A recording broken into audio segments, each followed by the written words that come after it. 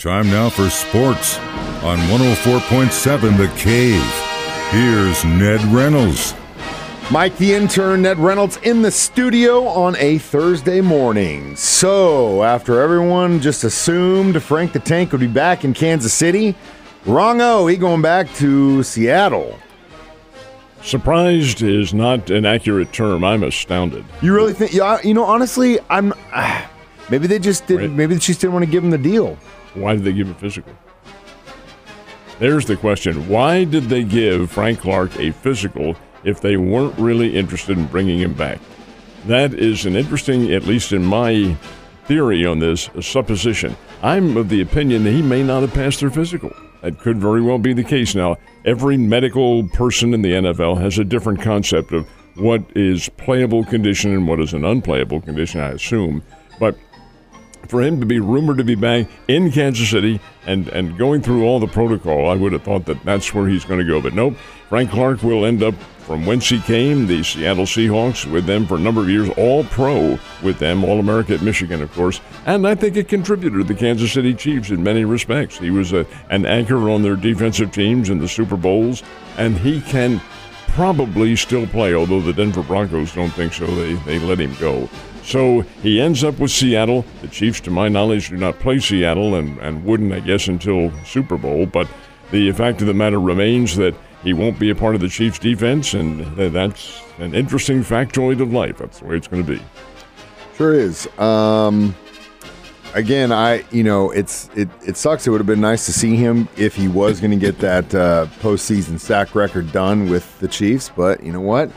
He's going to do what's best for him. He don't have a lot of time left in the league. So all the best to you, Frank Clark, and yours. One thing that also surprised me that happened yesterday, Justin Ross was back in his uniform with the Chiefs. What did Coach Reed say about that? Well, Andy didn't really say very much. He was kind of dancing around the issue when he was questioned about it. But what he did say was, hey, the team is investigating, and we're going through all the details. And until we get complete information on this, hey, Ross will be allowed to play. And that, I understand that, Mike, because as you're innocent until proven guilty.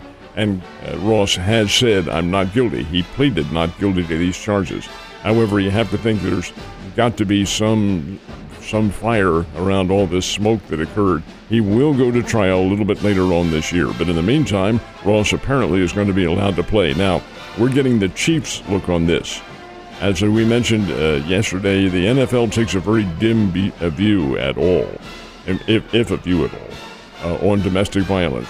And that is one of the charges here, domestic violence. The young lady is purported to have said that she was dragged through the house and so forth and so on. Well, that doesn't resonate very well with the NFL. And if that can be proven, then he's got further problems.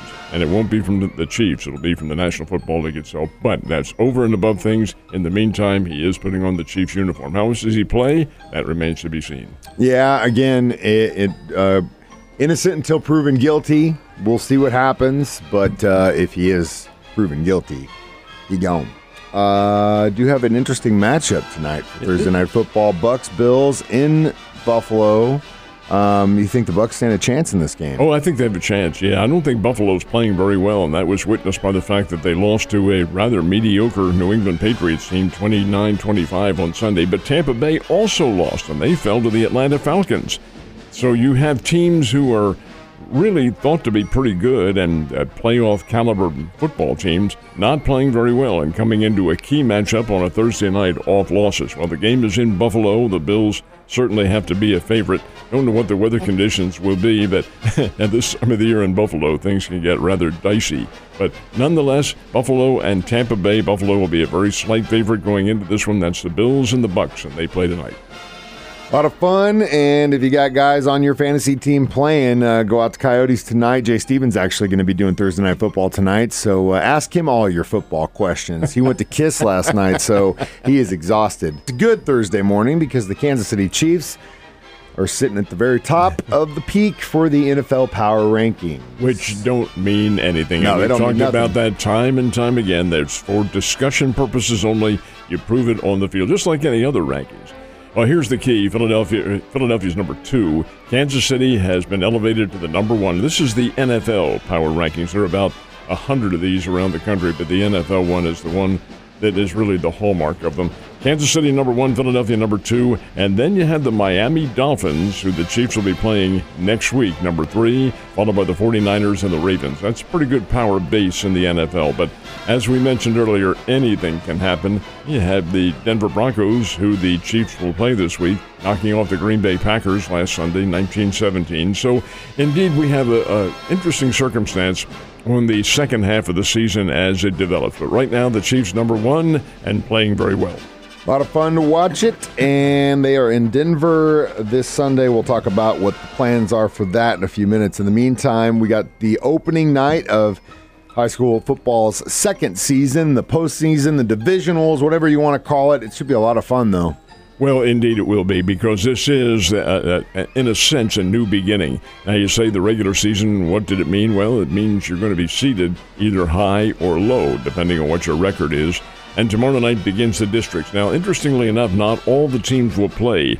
Several of these districts, when we're talking about Southwest Missouri, have an uneven number of teams within the district. Therefore, the top-seeded team or teams, in some cases, get a bye, and they will not play tomorrow night. But the lower-ranking teams all will, from classes 1 through 6, and it should be very interesting. This is the road to the state championships, which are in Columbia. As everybody knows, they'll be at Faurot Field in Columbia, and that is the 1st and 2nd of December. That is when they'll play this year, 1st and 2nd, and all the games will be played on the weekend. In the past, Class 6, which has fewer teams, had their championship a week before. That won't be the case now. Everybody plays December 1st through 2nd. On those games, and you divide it 3 and 3 each day, and hopefully the Southwest Missouri area has some very good representatives, and I think they will. You said Nixa. Do you think they're the dog? Nixa is going to be the top seed in Class 6 for this area. They're a very good team, but they have played within themselves down here. They have not played any of the Kansas City, and that's the next road is Kansas City after they win their district.